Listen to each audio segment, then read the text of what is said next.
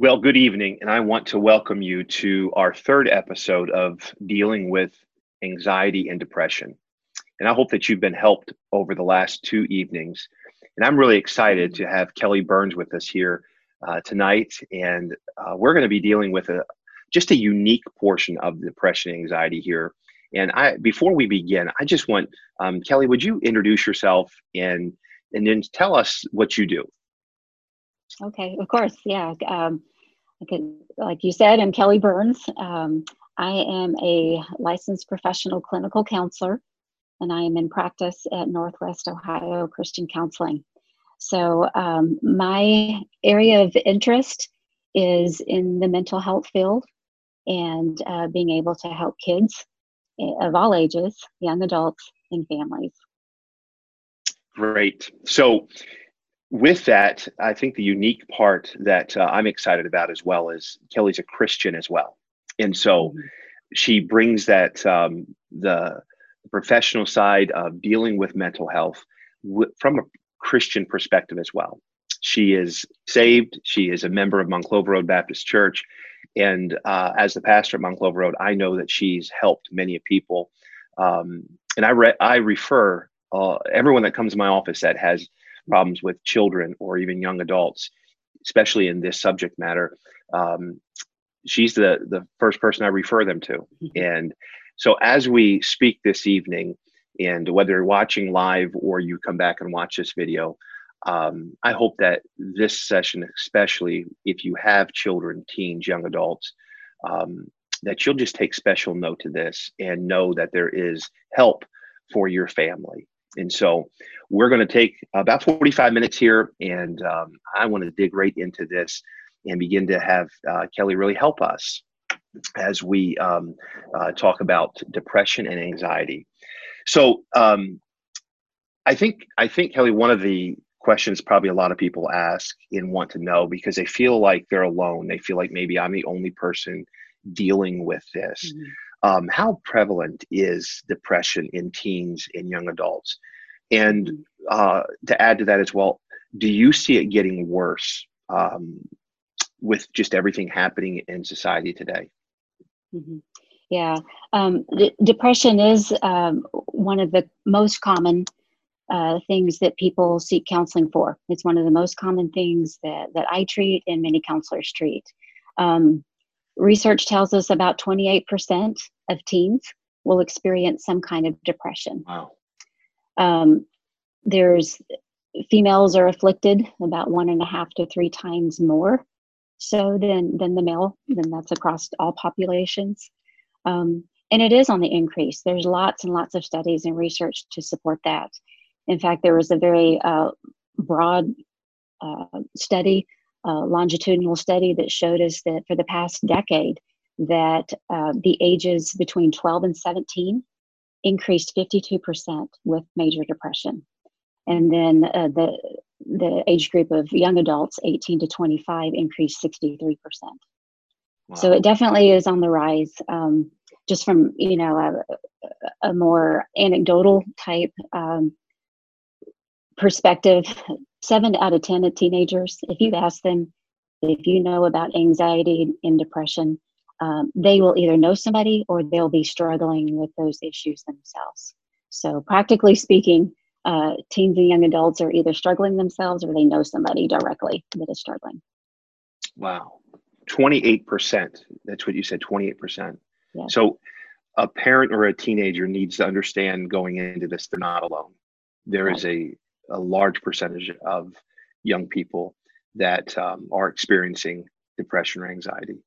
Why do you think this is so important to know this moving forward? Well, the onset of depression in adolescence puts them at risk to be for developing a number of other mental health issues and conditions later on in life. Of that 28% that's struggling with depression, only 80% or only 20% gets treatment. Okay, so that leaves 80% that's out there that is untreated. That's concerning, and most concerning with depression is, of course, that suicide presents with depression. So left untreated, those suicidal ideations can result in a suicide. Over the past 25 years or so, suicide has actually gone down, although it has tripled among young people ages 15 to 24. It's the third leading cause of death for our teens. There's even new research out that puts it at the second leading cause of death. So it's very concerning. It's very reason to be concerned if left untreated. And so that just tells us how important this of a subject matter this is. And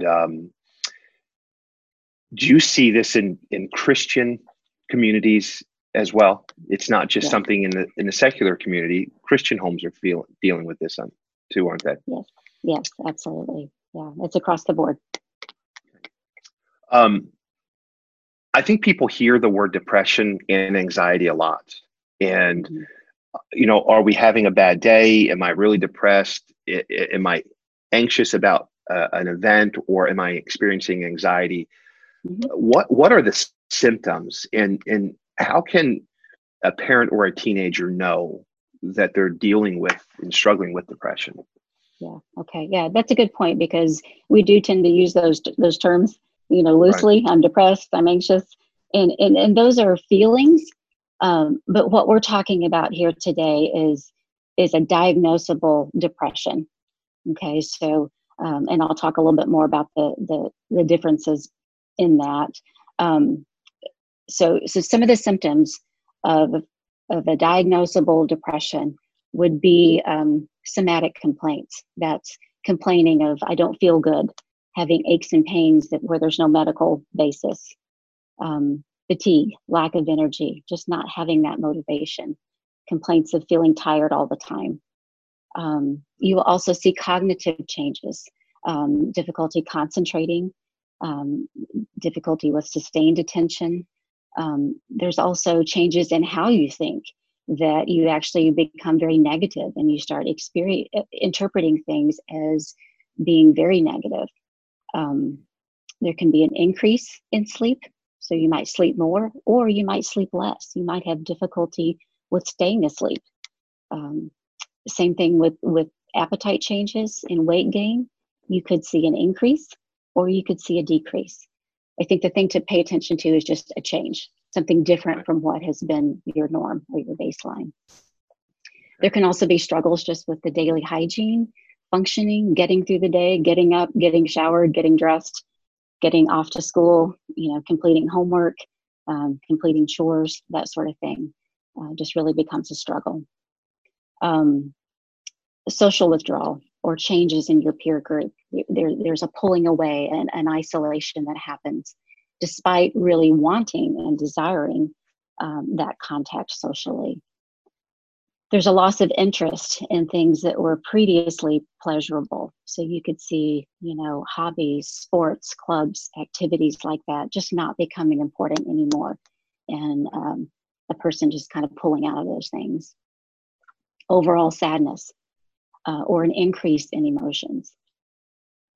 Sense of hopelessness is just kind of pervasive. Feelings of worthlessness or excessive guilt.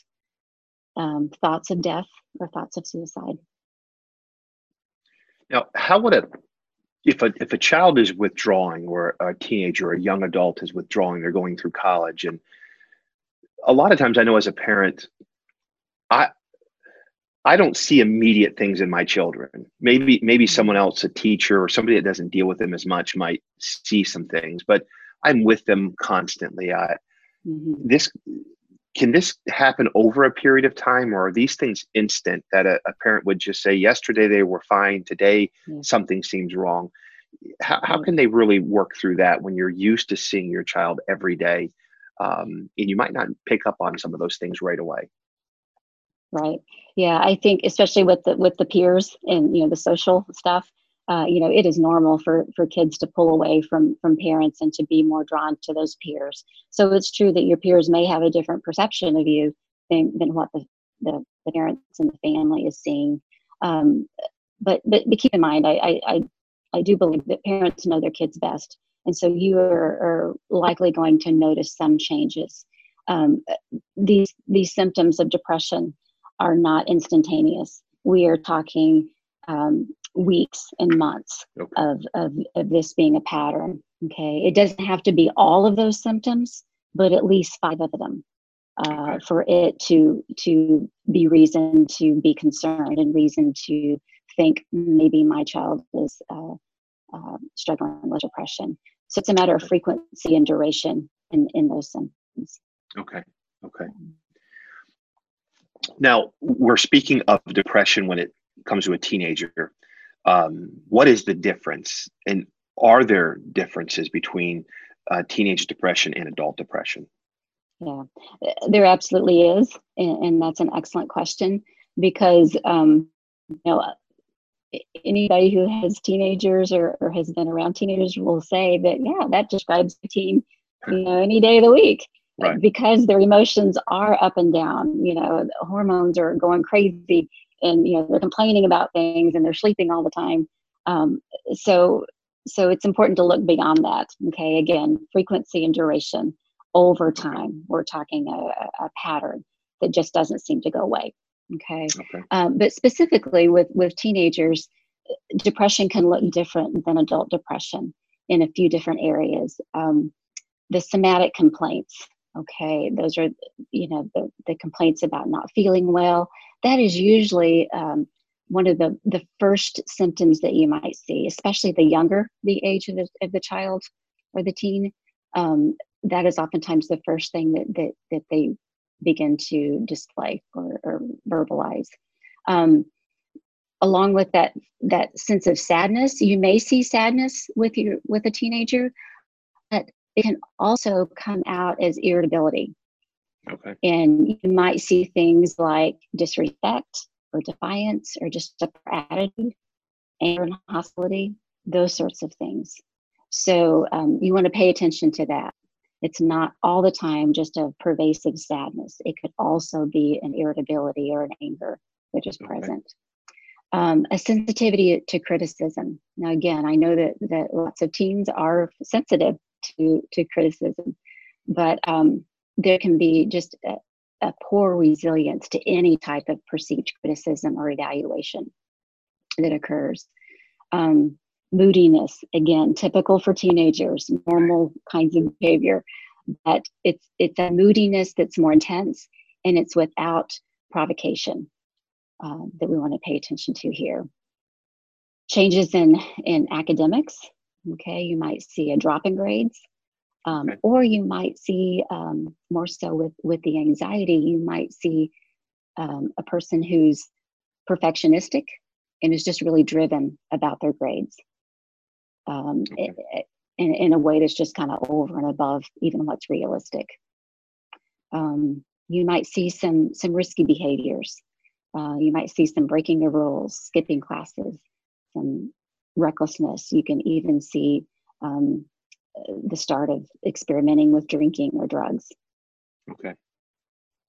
And then lastly, I think just self-injury. Sometimes there can be things like cutting or burning that happens when depression is present. Okay. Now we're talking about depression and anxiety. Mm-hmm. What would you say the difference between those two are? Mm-hmm. Are they the same thing? Because a lot of times we hear those two words together. Right. Is someone going to experience depression and anxiety? Can you experience one or the other? Does depression lead to anxiety or vice versa? Yeah, the two oftentimes do go hand in hand.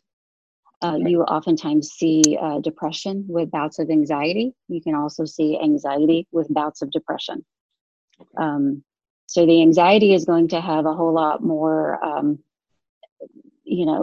symptoms of worrying, excessive worries, fears, avoidance, things like that. But the result is over time that those worries just leave a person feeling depleted. And that's when you can start to see that depression fall into place. Yeah. So they are very closely linked, different but closely linked. Okay. Everything you just described, I have 5 children. one son and four girls, and girls are definitely different than boys. I know that's not always the same, but in my home, um, a lot of things you described are just common things that teenagers go through. Do I look like everyone else? And so they start to care about their weight, or they start to care about how they look. They do care about their grades. They start to care about things, and they just go through those turbulent years as an adolescent. So what you're saying can describe the average teenager or young adult going through college or right after college. But I think what I'm hearing is the longevity, that when this starts to become the norm in their life. Is that correct? That's correct. Yeah, it's that duration. Normal behavior to change moods, 10 times during the same day. Okay, but if you're seeing that moodiness over a long period of time, and again, more intense than what needs to be for the situation, what's appropriate for the situation. Because there are some things like getting into high school, when boys start to show interest, we see them go through these mood swings or this anxiety of maybe a new job. But when they begin to become the norm and they don't get through these things, and their personalities or their attitudes start to change, this is when you're saying, as a parent, they really need to take note of those things and not just assume it's going to go away. Right. I mean, there's different kinds of depression. Okay, so there is depression that is triggered or the result of a stressful event, or a circumstance, a situation. But the idea being that, within about 6 months, that person should be able to normally work through that experience, and then that depression goes away. Okay. So, that being said, even with, say, like a loss or a grief or something like that, it's not that you can really put a timetable on that. It's just the idea that it's going on longer and begins to cause problems in multiple areas of that person's life, in their work, in their school, in their relationships, in their family, those sorts of things. So we've talked previously on our series that we're doing here of what is depression, what is anxiety. We've looked at those things. Where I was really excited to have you on is, once we know what depression is and anxiety is, and we begin to identify that in ourselves, or as a parent, we're identifying that in our children. What should a parent do if they suspect their child is going through depression or going through anxiety? What do we do? I know as a parent, I think I'm supposed to have all the answers for my kids. And, we keep things somewhat secret, and what happens in our home stays in our home. But the reality is, when dealing with depression and anxiety, a parent should not feel bad or should not feel inadequate or something's wrong with them if they can't supply all of the answers within themselves to help their young person. Would you agree with that? Right. It's important to keep in mind that you can't really diagnose depression in someone. The only people that can diagnose depression is going to be a licensed counselor, social worker, marriage and family therapist, or a doctor. Okay, so it's not something that you can just tell from a person that they are depressed. So there is the need for an evaluation. And that will consist of, lots of questions and lots of further evaluation, gathering of history, looking at those symptoms much more closely, and just the context of what's going on. Okay. So the first thing to do as a parent is, if you're concerned, okay, if a lot of these symptoms are coming up and they're hanging around, they're not going away, then the first step would be to get an evaluation. Okay. and that is done in a confidential setting. And even with the young person, that it's confidential to them too. And I know sometimes kids feel like they don't have anything that's confidential or private, Right. but you really do. In this kind of a setting, it's important to have that. Now, I've never, if I've never dealt with depression or anxiety as an adult, so Mhm. I've never sought help. When you say to seek that counseling, that help, that diagnosis, where do I even start? Like, what does that mean if I don't know? Do I pull up the yellow pages? Do I Google it? Yeah, yeah. Where do I even begin to look for help? I don't know where to start. If I'm a parent right now, I don't even know where to begin. How can Okay. you help a parent right now that says, I think that my child is struggling, or a teenager that's listening to this, a young adult Hmm. listening to this says, she's describing me. That's Hmm. that's who I am, or she's, and I want help. Um, how what am I looking for? Okay. Where do I go? Do I go to my family doctor? Where do I Hmm. begin? Yeah, yeah. Well, first of all, you could call me. I'll be happy to talk with you on the phone and provide some consultation by phone, and just help you with those next steps. Okay. There's a number of other you know um, good counselors in the area. We've got some other Christian counselors that I know of up front, if that's a concern for you. So that very well could be the first step. Another first step could be a doctor's evaluation. Talking it over with your primary care physician. There are some medical issues that can also result in symptoms of depression. So sometimes a good physical is a good starting place to rule out some of those things like a low thyroid, a low vitamin D deficiency, anemia, some things like that. Um, Understand that a doctor will not provide counseling, they will not provide the psychotherapy in order to learn skills, to manage it, to cope with it. And they're not going to provide that help to figure out those underlying causes or reasons. Okay. Okay.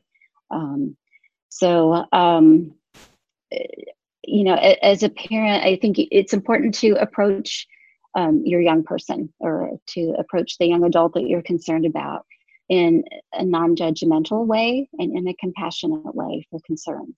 Okay. Okay. Tell your teen what you're seeing. Okay. Okay. I've noticed that you're struggling. I've noticed that you seem more sad. I've noticed that you're more on edge lately. I'm concerned about you. If you state it that way, as opposed to um, an opinion, I think you're depressed, uh, Mm. that will likely go much further. And express to them that you care enough about what's going on in their life and how they're feeling that you're not willing to let it go. Okay. That you're available to listen, you're available to help them to get the help that they could need. Offer hope and reassurances. This is treatable. Um, that, that this is something that can get better. Okay. But as a parent, you need to take the first step. Very, very rarely will a child come to you and say, I need help. If they do, that's great. You definitely want to listen and respond to that. You want to monitor them. If you've just got some suspicions in your head, you want to keep a close eye on them. Watch for Right. some of those other symptoms. Okay. And then know as a parent that this is not your fault. Okay. This is not something that you can fix. And that this is not about you. This is about your child. And I know that parents see their children as an extension of themselves, but this is not about you. You didn't cause it.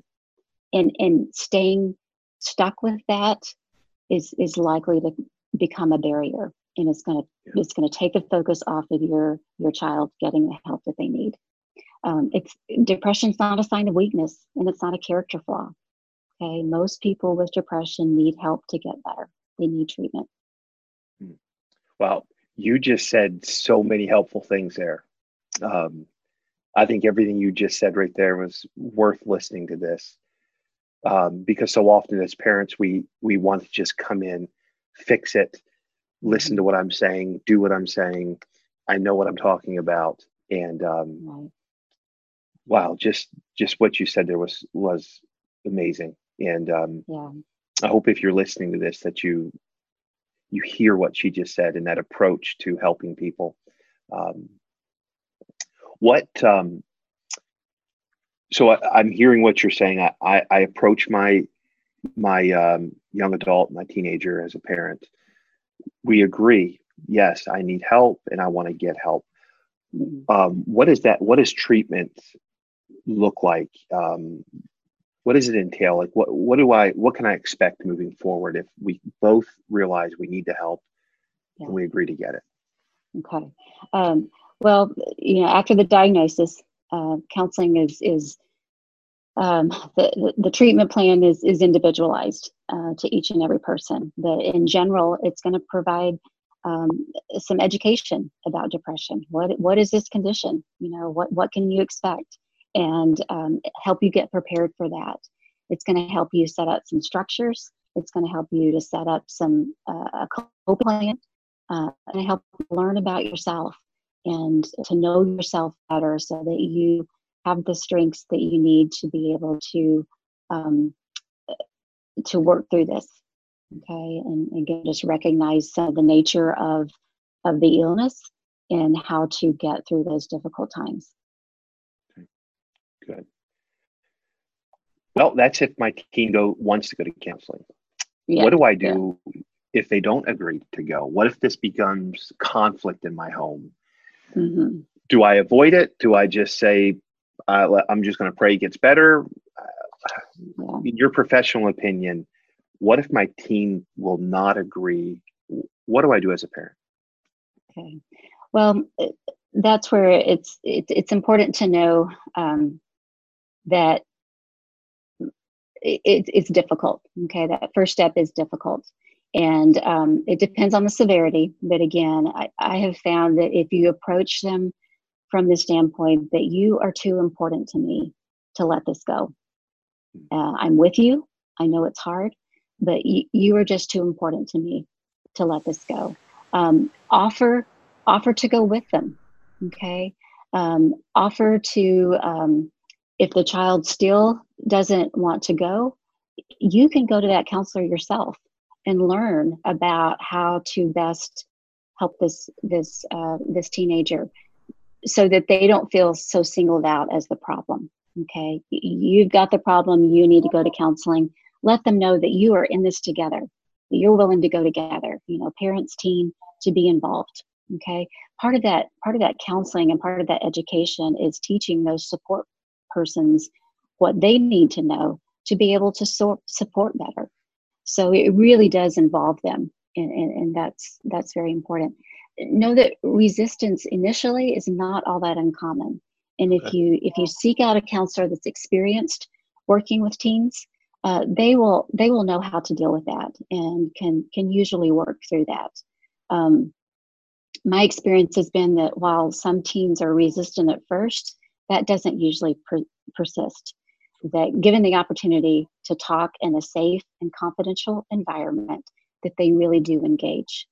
And that being able to do that really is the first step to taking some control over this situation and figuring out what to do next. It's important to find the right fit too, that if that resistance, persists, and you're just not getting anywhere with that person, then it may be necessary to look to find that right fit where that teenager feels comfortable. Do you suggest that if there is resistance, that a parent can seek a counselor out? For, let's say, for you, for instance, if my child is going through depression or anxiety and refuses to go see a counselor, Hmm. can should I call you and meet with you, and you help me as a parent walk through these steps to Hmm. deal with my child? So there's still help for the parent, Right. in how, even though the child may initially be resistant to go to get the help. Is that correct? That's correct. Yeah. Oftentimes, the first time I meet with a teen is I'll meet with the parents first just to give them that opportunity. And like I said, sometimes it's just a matter of a consult on the phone and, providing a few strategies or suggestions of how to approach that teenager, being flexible to be able to do what's necessary if there are some changes that can be made that help them to feel more comfortable. Okay. So you work with the parent through this process as well, and how they can approach their loved one and the techniques that they can use to help as well. It's not just you with the teenager or young adult. Right. Now, the teenager still needs to have that confidential environment, okay, so that, what they're talking about, what they're sharing stays confidential and private. But it's important to share with parents the skills and the strategies that are being taught so that they can support those in the home environment, as well as educating them on safety type things, what things to look for, how to monitor, that sort of thing. Okay. Boy, this has been so good. The pieces that you've added, I think, have been a huge help. I think one of the words that nobody likes to use when we hear depression and anxiety is suicide. Will depression get worse or become suicidal if it's not helped? If we just ignore it? In your professional opinion, do you feel that it will get worse? It will lead to that direction? It is the risk factor that we have to be concerned about. Okay, so you can look any direction and see that suicide is real. It really does happen. Typically, the longer a person struggles with depression, the more helpless they become, and the more likely they are to take action on those feelings and take drastic measures. Hopelessness and helplessness are feelings and beliefs that are a serious red flag. So you really want to pay attention to that and just know that the longer a person stays depressed, the harder it is to treat. So there's a real reason to act sooner rather than later. Suicide, we need to help our teens understand that suicide is a permanent answer to a temporary problem. And when they're in the throes of that suicidal thinking and beliefs, it feels like there's no answer. It feels like it's never going to get better. And that's why they give up. But if we can help them see that it is a permanent answer to a temporary problem, and help them see that there's other options. There was a person by the name of Kevin Hines that he visited a lot of our local high schools a couple of years ago and shared his story. You can see him on YouTube. He has an amazing testimony. He jumped off the Golden Gate Bridge and survived. Wow. One of the very few. And he had a powerful message for teens. And what he communicated from his personal experience was the instant he jumped off that bridge, it was instant regret. Oh. But he couldn't take it back. Right. So, permanent answer to a temporary problem. That's good. That's really good. If I'm a parent, though, and I bring up the topic of suicide, my fear is now my teenager is going to consider it. Do I wait for them to bring the topic up and hope that they will if they're considering it? Or do I approach my teenager, my young adult, if I feel that needs to be approached? How do I get over the fear of if I bring it up, now I put that thought in their mind? Right. Excellent question, because it makes everybody uncomfortable to talk about it. Okay, but the reality is that you do need to talk about it. Some people think that it's gonna cause my teen to think about suicide. Like I'm gonna somehow give them the suggestion. That is just a myth. Okay, talking about suicide does not cause suicide. Talking about it again is oftentimes that link that can help them to know that they're not alone. And talking about it is that first step to being able to manage those emotions and those feelings and figuring out what to do next. So you absolutely want to talk about it. You need to take action. You need to take that first step. Don't wait for them to come to you. They may not. Okay. Good. Well, two more things. We're going to end with, I want you to give us your information, because I highly recommend, whether they're a family in our church or somebody in the Toledo area that is needing help, that identifies with what you're saying, I want them to know that you are a resource. So in just a moment, I want you to give them information, how they can contact you, phone, email, looking on your website, however you think they need to do that. But before we go there, the word depression, suicide, anxiety brings such a stigma about it. People can feel shame. People can feel it can maybe make things worse. Think I'm the only one out here that's dealing with this, or only, attached to mental health. When people hear the word mental health, that's a stigma that nobody wants to think that they're there, that they have those problems. And if I do, people will look down on me. What message do you have that's to someone, whether it be a parent right now or a young person that's dealing with this in their home? What message do you have for them? Yeah, I think knowing that you're not alone. Okay. That 28% of just teens, that tells you there's a lot of people out there struggling. And you don't want to suffer in silence. You want to reach out and know that there's support. Know that depression, again, it's not a character flaw. It's nobody chooses to be depressed. There are choices that you will have throughout that condition, and as you're working through it, but nobody chooses to be depressed. Okay, so it's not a flaw. It is treatable. It is something that you can work through. And like I said, the confidentiality piece is important. But my experience has been, once you can allow that, and they see and experience the benefits from that just getting those feelings out, getting those thoughts out is a relief. Okay, yeah. It's burdensome to suffer alone, yeah. And it is again one of the most common things that we treat. So you really aren't alone, right. Despite what you feel.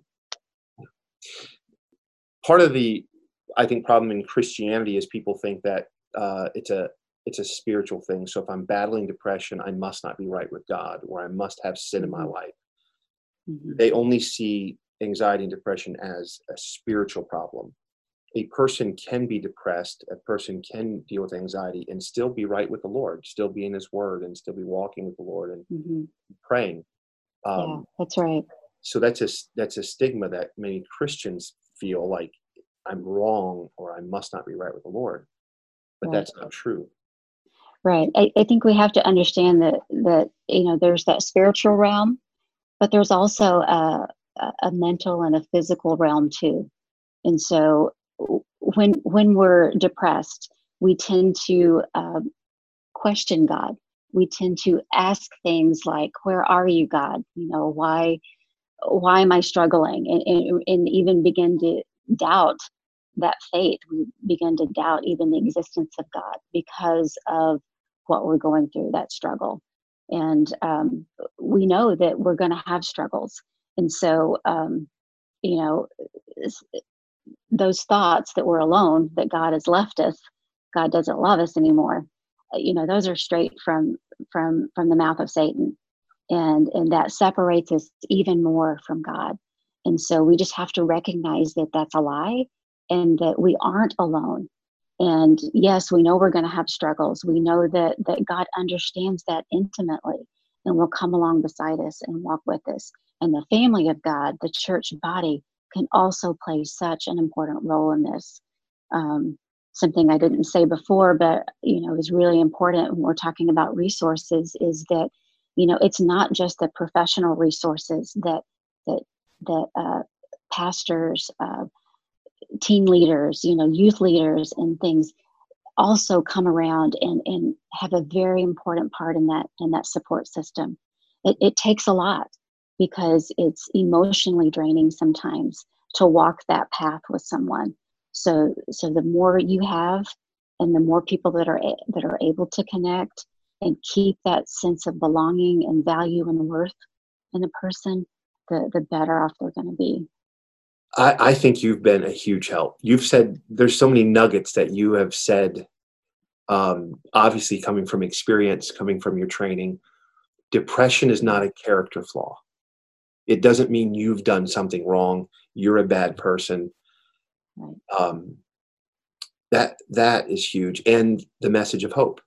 There's hope. So depression is not the end. It's a temporary thing.